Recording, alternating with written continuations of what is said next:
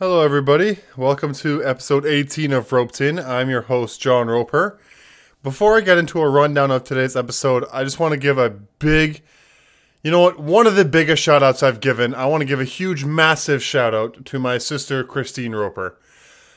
As you all know, I'm a huge sports fan, and my sister, if I haven't mentioned or you haven't heard, she is an Olympic athlete, a badass in her own way. This weekend is a huge thing for her. So, me and my two sisters, a little bit of background on us, we went to a school in Connecticut called Kent School in America. This is a boarding school we went to. I absolutely loved going there, but we all went there. I'd say we all had pretty good athletic careers, but obviously nothing as good as my sister, who was an Olympic rowing athlete for Canada, who actually won a gold medal.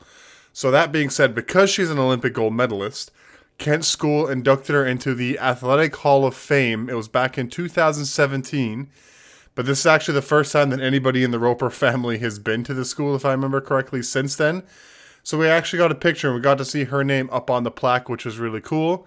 And again, another big thing why she's over there in Connecticut right now is they are honoring and naming a boat after her. So those of you that row, especially rowed at Kent and are somehow listening to this, I don't know if I have any listeners other than family, but yes, it was the rowing boats were named after people. So either the person that donated it or somebody donated it on behalf of a loved one. But either way, this boat was donated on behalf of my sister.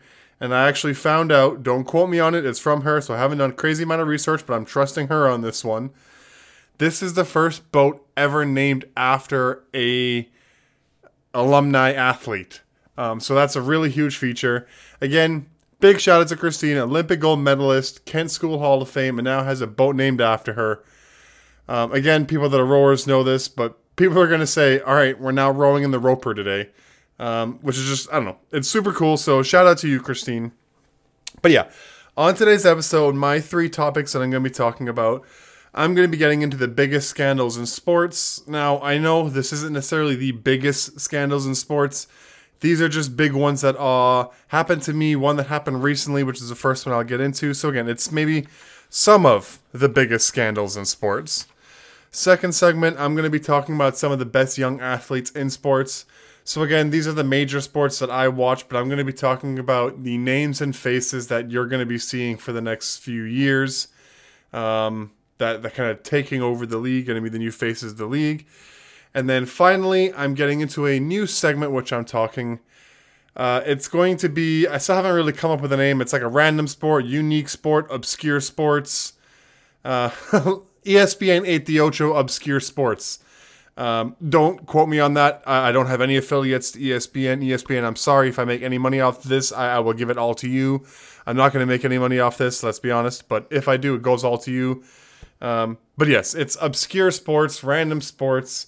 But a bit of educational, just kind of, I love sports. I have some random sports. I love learning about random sports. So I'm going to teach you about the random sports that I learn. How many times can I say sports in one sentence? So yeah, either way, the sport that I've picked today, actually, you know what? We're going to make that a surprise. The last segment is unique sports, and you'll find out what it is at the end of the segment. So if you want to listen, you've got to stick around. Either way, without further ado, let's get right into it.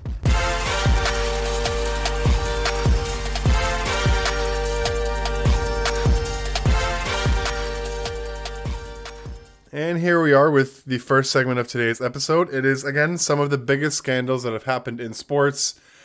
One very recently, and others that have just kind of happened in at least my time that I know, and then research that I've learned. So again, some of the biggest scandals in sports. Before we get into it, I am going to say I've had some feedback from a few people, so I do apologize for recording some previous episodes while watching the Philadelphia Eagles games and basically being like a dog and squirrel. Good news, Philadelphia Eagles are on a bye week this week, so I'm not going to be distracted. So again, let's get into some of the biggest scandals in sports, starting off with the most recent one, which made me think of this segment, and it's the Jim Harbaugh Michigan scandal. So for those of you that don't know, as of, 2 days ago, Jim Harbaugh has been suspended for the rest of the season. So it was the last 3 games of the season, and he's been suspended for alleged sign stealing with Michigan. Now, this is a pretty elaborate plan. When I first heard the news, there was an Instagram post that said something like Jim Harbaugh under investigation for stealing signs to get an edge in games or something like that. Either way, the wording when I first read it basically made it seem like he was doing defensive scouting, knew what some of the signs were, and it was using it to his advantage. And I was like, okay, come on, guys. We can't get mad at a guy for doing defensive scouting. But then as I've gone on, man, this is pretty elaborate that it's much more than just defensive scouting, and I can see why they're getting in trouble. Another thing that I first said, every team, I think, at least at the college level in the Division I of NCAA and professionals, if not some competitive high schools in America and around the world, every level is doing some form of kind of we're bending the rules on this to get an advantage. Every team does it. So again, when I heard of this sign stealing, I think every school out there does it in some way. But again, not to the level of Michigan and not to the level that, in my eyes, Jim Harbaugh was aware of. So again, let's kind of get right into it. Before I say anything, there is no final ruling. So everything I'm saying is just information on what is alleged to happen. So none of this has been, again, a final ruling by the NCAA. But either way, Big Ten has come down and suspended Jim Harbaugh for the last 3 games. Main kind of, I guess, enemy in this story, or the main character, the main figure, is a gentleman named Connor Stalions. That is not a porn star name. That is actually a guy's name. It is Connor Stalions. I don't actually know what his position title was at Michigan, but he was a staff member for Michigan and was the head honcho of this whole thing.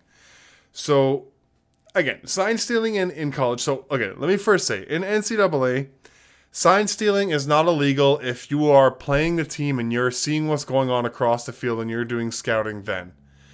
Where it is illegal in college, and where I learned today, is if you do in-person advanced scouting, which means you actually go to a game of an opponent you're going to face later. So Michigan's playing Alabama in week 3. In week 1, I send a member of my coaching staff to the game that Alabama's in to do scouting. Apparently, not allowed. You're only allowed to do scouting in your own games. So again, you can't do the in-person advanced scouting, and you can't use electronics. Also illegal. Both of these things is what Michigan was doing.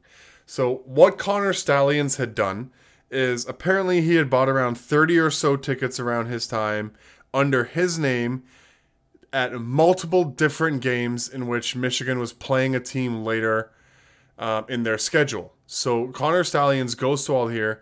However, he's not the only one that does this. He's actually paying people. He's giving the tickets to people. He's paying them money, offering them tickets to Michigan games. It's ridiculous. I think I saw a quote of an old player that said he was given tickets and $2,000 to go there and just kind of record the sideline of one of the games. Now, again, this is all alleged. I'm not trying to say what this is real. That's what a player has said. I have not looked at any of the facts. I don't even know if this is real, but if it is, that's what this extent has gotten to in what Connor Stalions has done with Michigan. So this all started ruling in around October of this year. It was October 18th, in which the NCAA told Big Ten that it got reports of cheating from Michigan. And it was on October 19th that we found out Connor Stalions was the head honcho of it all. Some crazier things that happened is not only there, I don't know enough about this, and I don't have any sources, so I can't say I'm going to be the main go-to on this story. I heard it on a drive-in when I was going to work on the ESPN Greeny, so all the credit goes to Greeny on this one. If there is credit to give, if there's downfall, I'm not trying to put downfall on Greeny. I'm just letting you know that is where I heard this story. But it's where he was on the sideline of Central Michigan. Now, the head coach of Central Michigan, I believe, used to be on the coaching staff of Michigan with Jim Harbaugh. So seeing Connor Stalions there at games in which Central Michigan was playing future opponents of Michigan kind of just adds to it and makes it seem like, okay, this is a little fishy. Now, Central Michigan, I don't think has come out and there haven't really been proven that one is not being Connor Stalions. So that's a bit crazy. But again, all of this has led to Big Ten kind of just saying, okay, enough's enough. This is too much. We know that teams are in a way cheating and doing defensive scouting to their advantage, but not to the level they have where they're recording things. They're stealing the signs in that kind of a way to future events.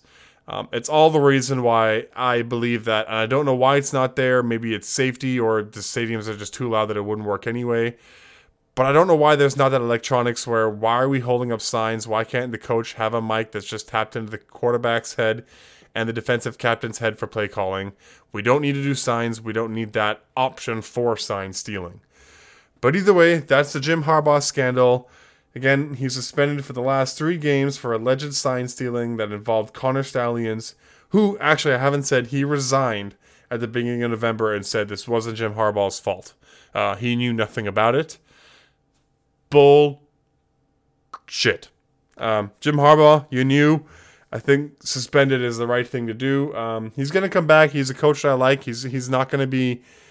I think his career's not ruined because of this, but it happened, and I think it's the right thing to happen.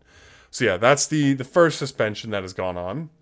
And the second scandal that I'm going to be getting into is a scandal that I shouldn't say meant a lot to me because I was kind of young when it was going on, but a scandal that because I love the sport, I do know a bit about, and it's the Tim Donaghy scandal. So for those of you that don't know, Tim Donaghy was an NBA referee in the early 2000s. I mean, he was probably a referee before then, but his scandal was the early 2000s, in which he was match fixing from around 2003 till around 2007 is the alleged time frame of his match fixing with sports betting. So Tim Donaghy, again, was an NBA referee, and what I found out is NBA referees are actually paid quite well. You can make like 6 figures in a rookie season as an NBA referee, but Tim Donaghy had been in the NBA for a while, pretty well known, I think, so he was making pretty good money, but the NBA referee season goes off the NBA season, so they also have an off season, and Tim Donaghy was known as a bit of a bettor and a gambler in his free time. He had a really good friend named Jack Connaughton, or Connaughton, either way.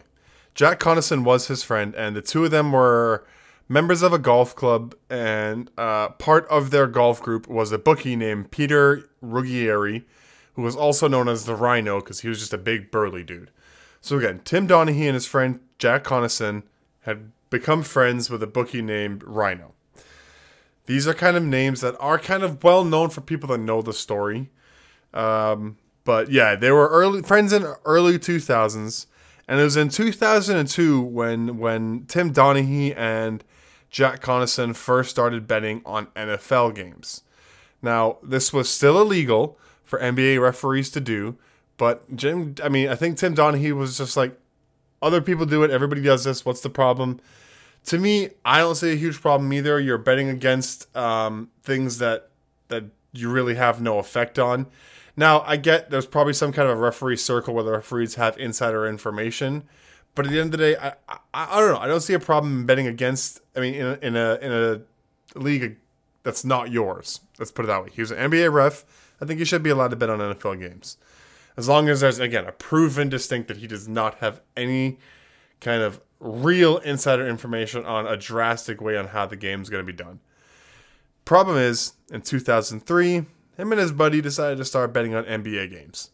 This is where I got a problem because he's a referee on NBA games, and they were actually betting on games in which he officiated. So, doesn't take a ding-dong to figure out that that's actually pretty bad to do.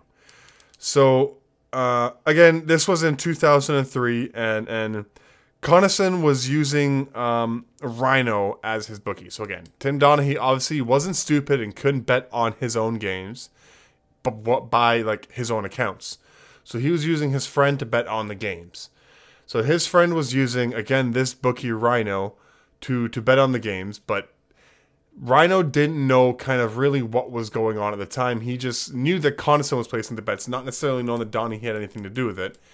However, where this Rhino guy started to pick up is Connaughton used to bet around the $200 range, which to me is a crazy amount of money, but it's not stupid to sports bettors. People will know that $200 on a sports bet, that's nothing. Again, to me, that is crazy. But now he starts betting around like $1,000, $2,000, and Rhino's like, what the hell's going on? Why is he all of a sudden spending big money and hitting on these big money games? But he doesn't say anything because he realizes that, oh, wait a second, I remember from my golfing days that Connaughton and Donaghy are friends, so he's probably fixing the games. I'm not going to say anything, but I'm going to double down on this, and I'm also going to bet on all the games that Tim Donaghy's officiating on. So whatever outcome Connaughton bets, if Donaghy's officiating, I am also betting that outcome. And apparently what he says in the testimony is for 4 years, they never missed a game in which Donaghy bet. Sorry, not like got it wrong. They never not bet on a game that Donaghy was reffing on for 4 years. Again, I think that could be an exaggeration, but that is a crazy amount of fixing when you actually think about it. He probably refereed about 40 to 50 games a season. So that's 150 to 200 games, which is absolutely ridiculous to fix that many games and just know what's going to happen. But either way, in 2006 is really when Donaghy kind of stepped up his match fixing scandal level, and he got in with another bookie that actually ran the betting line. So this was the guy that told you, okay, it's plus 100. Like he dictated what the outcome was going to be on bets, and he figured out that Donaghy was a bit of a gambler and a crook in a way. Nope, not in a way. He's a crook. So he made a deal that Donaghy was going to get $2,000 every game that went right that he said was going to go the way he went. So Donaghy's like, ha, easy money. So he starts doing this. And then again, he gets involved. The way he gets involved is he's got the insider information. So he tells people who's injured, what the player-referee relations are like, 'cause as much as we hate to say it, referees are very biased as much as we know it. And they're gonna hate on players and call players different ways based on how they feel about them. So he gave that kind of information along with knowing what he was going to do in the outcome. And I don't have the information on this, so I haven't done the research and I don't have the references to know it enough. But I'm fairly certain he had other referees in on this too. So they were fixing a lot of games in the NBA. And then the FBI got involved. So it's actually quite funny how the FBI got involved. Well, not funny that they had to get involved in this way, but it's funny in that, man, dumb luck in a way. So the FBI was investigating a mafia family called the Gambino family. Now, the Gambino family found out that this was happening, that, man, there's some big money going around when Tim Donaghy is betting. And they also kept the information to themselves.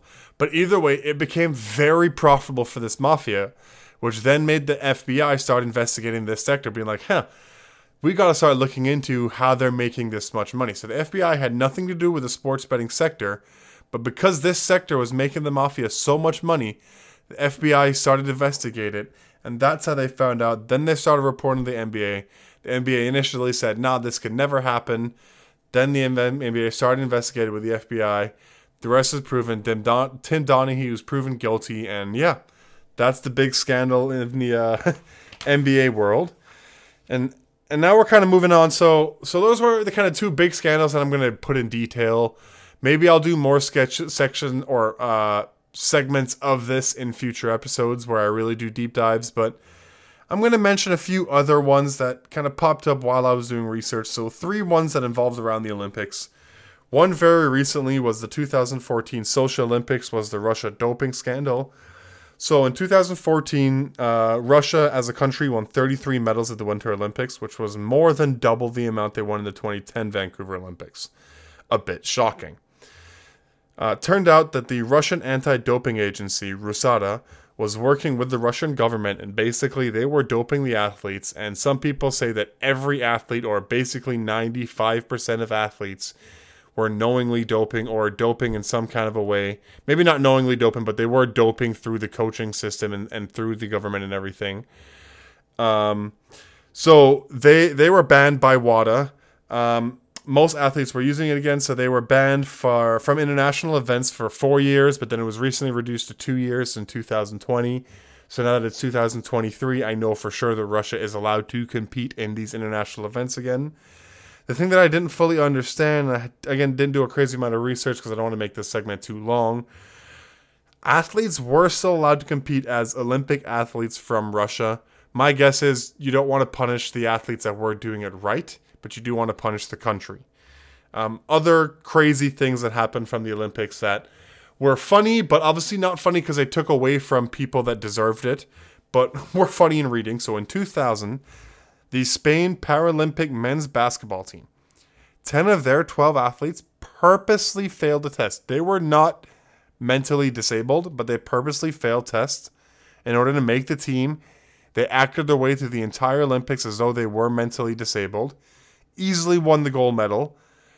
However, there were undercover players throughout the whole thing that reported the entire thing. They kind of figured out what Spain was doing, and yeah, either way, again, 10 of the 12 athletes on this Paralympic basketball team weren't supposed to be on the Paralympic team. They just weren't good enough for the Olympic team. Another funny one was the 1904 St. Louis Olympics. It was the marathon event. The entire event was hilarious. I didn't dive into it, maybe I will. But here's the lineup. So there were 2 South Africans who actually ran the event barefoot. Now, again, in 1904, I don't want to judge, but they ran the event barefoot. There were 10 Greeks who actually never ran the event before, and a Cuban who lost all of his money that he had raised to get to America for the Olympics. He lost it all on sports bets, so he had to hitchhike his way to St. Louis. In this event, of the 32 runners, only 14 finished. But where the scandal of this event is there was a gentleman named Fred Lortz who got tired a little bit into the event, hitched a ride, the car broke down on the way through this ride, then he joined back onto the racetrack, finished the race, and won, but it was found out that he cheated. So that was crazy. Other scandals that I want to mention, but I don't have time to dive into. So obviously the Houston Astros cheating scandal, they suck. And then another one, I hated it. The Tom Brady and the Patriots Deflategate, and the Tom Brady and the Patriots. I think it was the scandal where they were filming teams' practices. Boo Bill Belichick, boo the Patriots, they're cheaters. However, ever since Tampa Tom was a thing, I now love Tom Brady. So go Tampa Tom. But yeah, those are some scandals that have happened. Again, they're not the biggest like this segment is named, but they're some of the biggest, and I kind of wanted to let you know a little bit about them. So there you have it.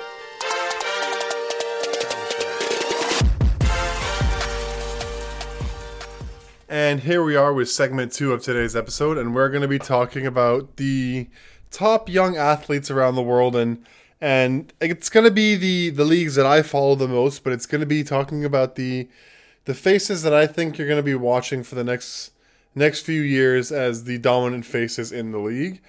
And without further ado, let's get right into it. I'm going to start off with the NBA, one of my favorite sports, and who I think is going to be the Rookie of the Year and could go down as one of the greatest if he pans out to be what people think he can.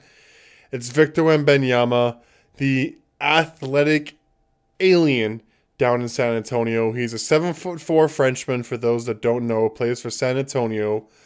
Go look him up. Go look at his stats. Go look at his videos. He is unbelievable. Again, he's an absolute freak, and I think he's proving the hype. So he's going to be a face to watch in the NBA going forward. I think another face going to watch that's competing with him for Rookie of the Year is another just kind of alien, freaky looking, lanky mother freaker. It's Chet Holmgren. So Chet Holmgren, I mentioned in a few episodes, I've got him on my fantasy team. As I've said, I absolutely love Chet Holmgren.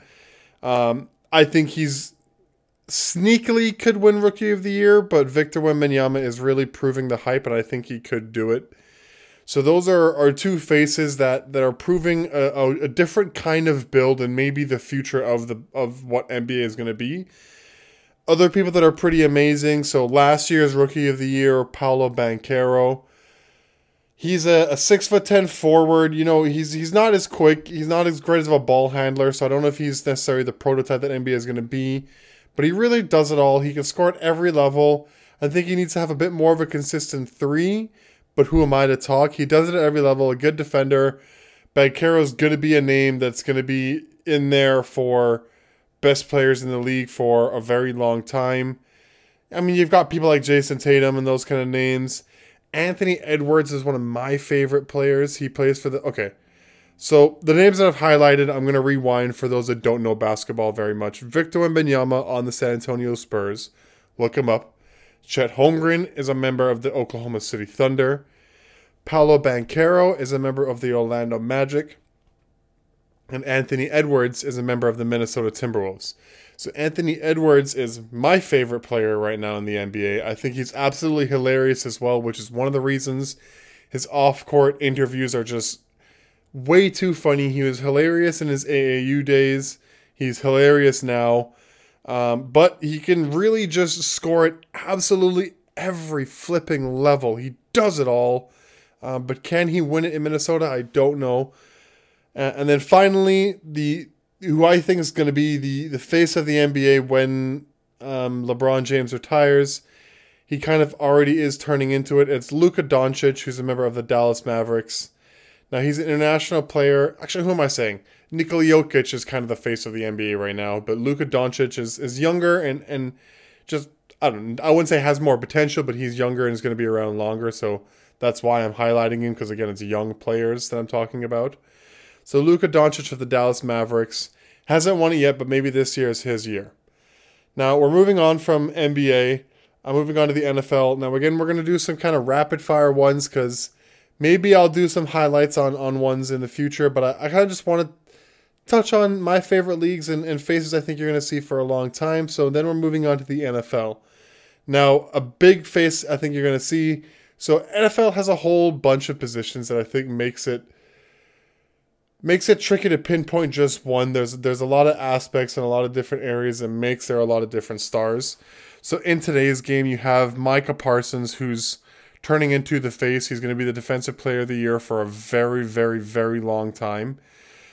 He's a edge player for the Dallas Cowboys. You have Justin Jefferson and Jamar Chase, who are the two LSU wide receivers, who Justin Jefferson now plays in the Vikings and Jamar Chase now plays on the Bengals. For those that want to look them up, they're two wide receivers. Absolutely amazing players. Sauce Gardner, he is a cornerback on the New York Jets. Shoot. Don't hate me. I can't remember what school he's coming out of. That's very annoying that I cannot remember the college that he came out of. But either way, he's on the New York Jets, and he's absolutely entertaining to watch.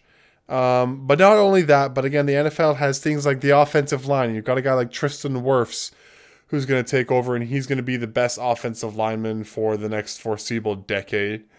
But then you also have freak of nature athletes like Kyle Pitts, who's underutilized on his team, but could be one of the dynamic faces of the NFL. I mean, he's the highest tight end ever drafted. He plays on the Atlanta Falcons. But again, his coach, Arthur Smith, is just a little doo-doo head that doesn't like to use his weapons. But again, you know what? Speaking of doo-doo heads that don't know how to use their weapons, it's Bijan Robinson on the Atlanta Falcons is another guy. He's the running back, so it's kind of the rookies this year. So Bijan Robinson, I think, is going to be the running back of the future of the NFL. He's going to be the big name in fantasy drafts once Arthur Smith starts to use him, or they get a coach, or he gets to a team that figures out how to use him. Shifting to the defensive side, a player on my Philadelphia Eagles, it's Jalen Carter. Jalen Carter is proving that he could take over as, that next J.J. Watt / Aaron Donald, just defensive line monster that actually changes the game in every single way. And I think he can do it. And then again, the quarterback is always the face of the franchise. And this year, C.J. Stroud is proven to be the better draft pick over Bryce Young. But I think it's next year's drafts that's going to have some of the real studs. I mean, Caleb Williams is proving to be a generational talent from what the scouts say. Then you got people like Michael Penix. I know there's another big name that I'm completely forgetting, but there are those draft players that I think are going to come over and shine over the rookie quarterbacks this year. But yeah, those are some of the big names in the NFL. Now I'm going to get into hockey and baseball. I am casuals in this, so don't hurt me too much. These are just names that I know. I think Cale Makar in hockey is a name to watch for the future. He already has a Stanley Cup with the Colorado Avalanche. He's a defenseman. He's the Conn Smythe, which, if I believe correctly, is the playoff MVP for his team. He's won the Norris Award, which is the best defenseman in the league.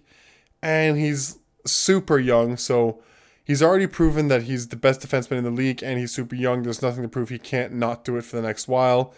I mean, he could be the best defenseman since Bobby Orr, if not arguably the best defenseman to ever play, if he continues at what he does. I'm not going to say he is going to, but from what we've seen now, if he continues a 10 to 15 year career like this, of course he's going to be in the talks of best defenseman ever to play.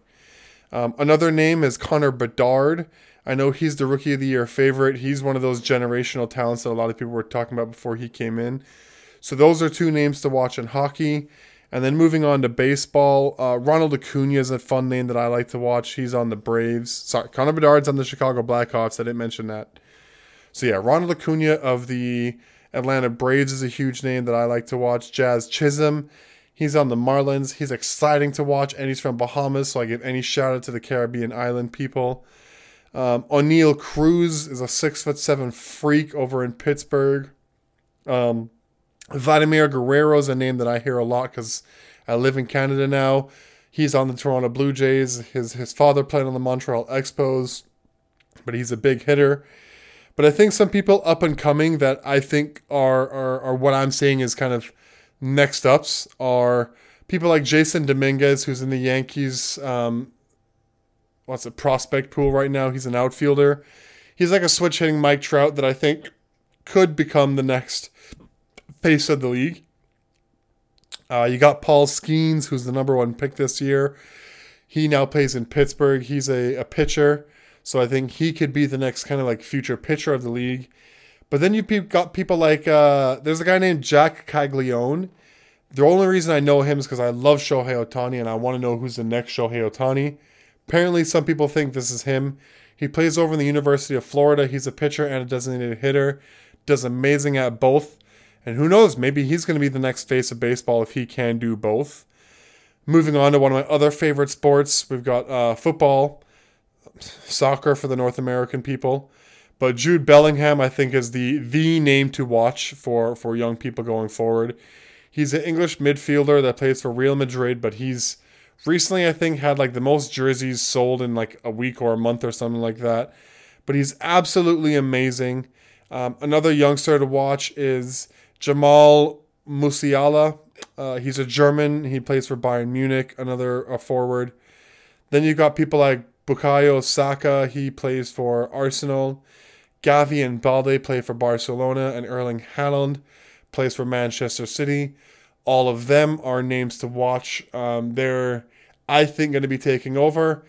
I think once Messi retires, Erling Haaland is going to be the guy that's competing with Jude Bellingham for those Ballon d'Ors. They're going to be the next kind of Ronaldo-Messi battle. I think it's going to be the Bellingham and Haaland battle. But I don't think it's going to be so much of a landslide. I think people are going to slide in there. I don't know if there's a generational face of the game as much as Messi and Ronaldo were. But time will tell. Another big sport that I really like, so I'll round out this segment with, is Formula One. So my favorite team, McLaren, I think has two of the best young drivers right now in Lando Norris and Oscar Piastri. But the people that I'm going to be highlighting in this one are going to be the prospects that haven't shown in Formula One that I think will and can be the next wave of athletes. So you've got the Jack Doohan, he's an Australian. Theo Pourchaire, he's a Frenchman. And Zane Mahoney is another Bahamian, so shout out to the island folk. I think that those are some youngsters that are sneaking their name into, hey, we deserve to be in that reserve seat, and are going to be a name to watch in the future one day. But I think the next wave of people do get called up are people like Enzo Fittipaldi. He's a Brazilian. Victor Martins is another Frenchman. And Felipe Drugovich is a Brazilian. I think that those three people probably deserve to have a seat next year. Actually, I think we already know the seats and there aren't going to be any new people next year. But those are the ones that are fighting and I think deserve to have a spot. I think people like, again, I hate on him, Lance Stroll doesn't deserve the spot. On days, Logan Sargent looks like he doesn't necessarily deserve it, and I think some of those names do. But again, Jack Doohan and Zayn Mahoney are the two names that I'm really excited to watch, with Lando Norris and Oscar Piastri already being in there and racing for my McLaren team. So again, I know I've said a million names and it's probably impossible to follow along, but a lot of these sports are starting up this year in their Rookie of the Year contentions, and it just made me think, who do I think are going to be the faces that I'm going to be watching in my favorite sports for the next 15 to 20 years? And you know what? Maybe not 15 to 20, 10 to 15 years. And those were the names. So again, it's about 25 to 30 people I mentioned. But there you have it. That's the next wave of future stars that I think you're going to be seeing commercials all across the world.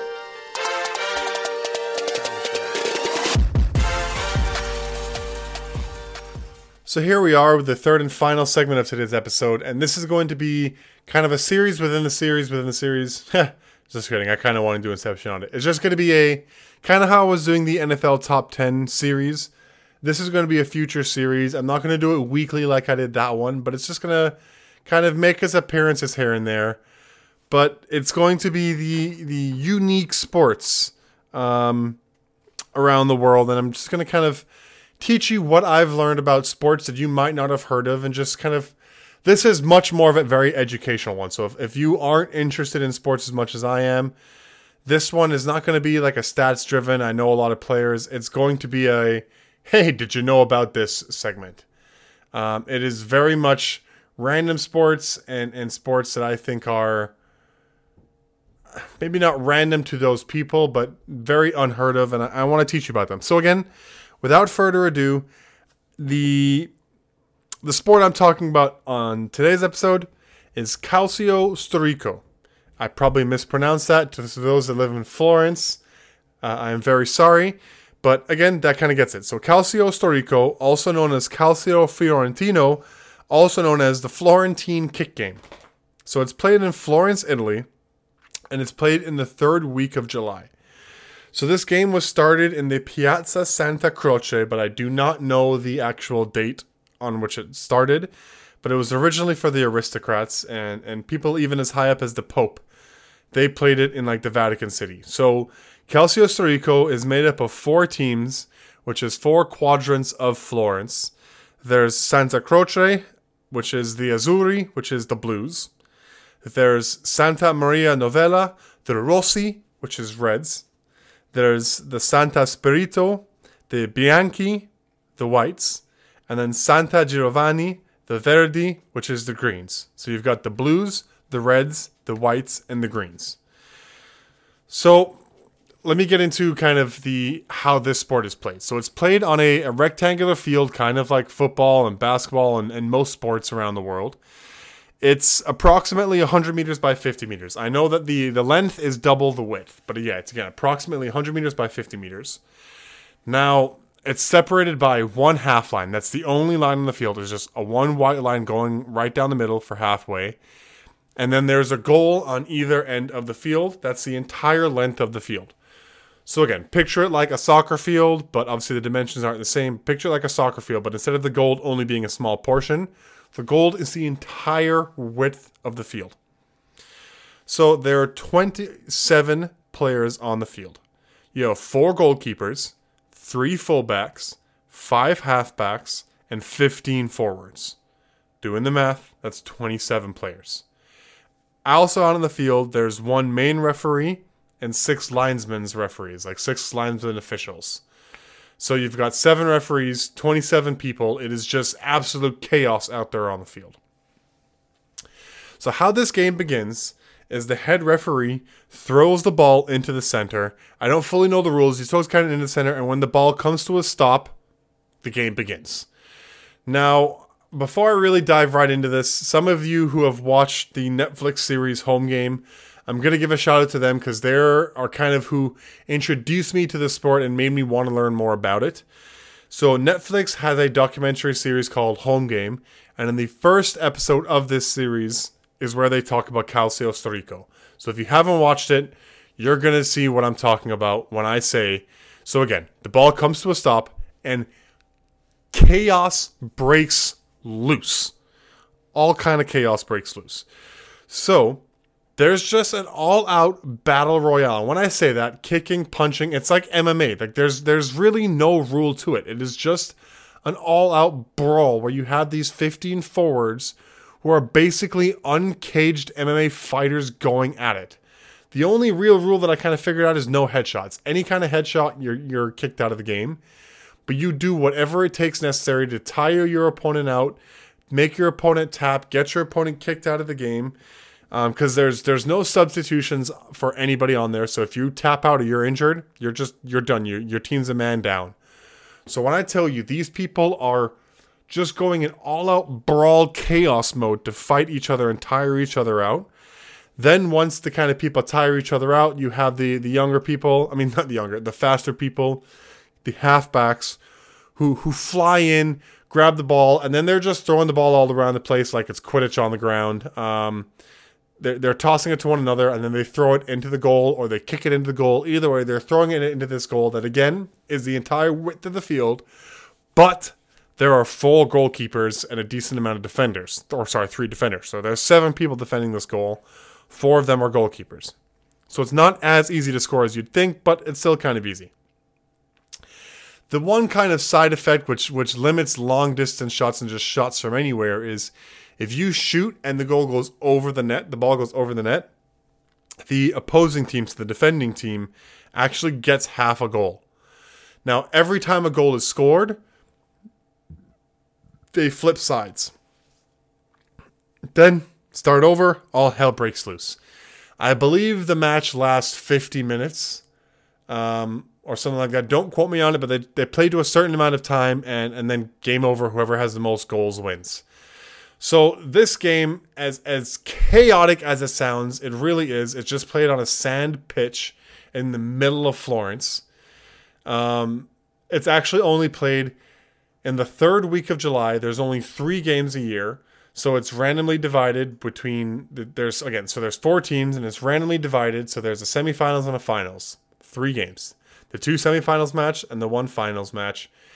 And then, get this, all the winner gets is a free dinner, and then their flag's colors are hung at this special place for the entire year. So it is entire bragging rights. And again, go watch the documentary, watch some YouTube videos. Calcio Storico. These athletes are absolutely insane, and it is one of my favorite sports. I love watching it every July. I say that, I've only watched it one July, but it's now one of my favorite sports to watch. I love telling people about it, so here you have it. Here's my segment where I'm telling you about, obscure sports that are out there, and here's this one. Calcio Storico, Calcio Fiorentino, the Florentine kick game. What a game.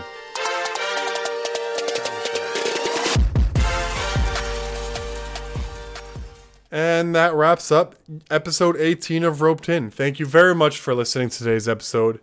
In my eyes, it was a bit of an educational episode in that I didn't really review crazy things that were going on. I mean, I talked about the Jim Harbaugh scandal, which is very recent. That's what sparked that segment. But, it was more of just a, hey guys, these kind of things did happen if you aren't crazy sports fans.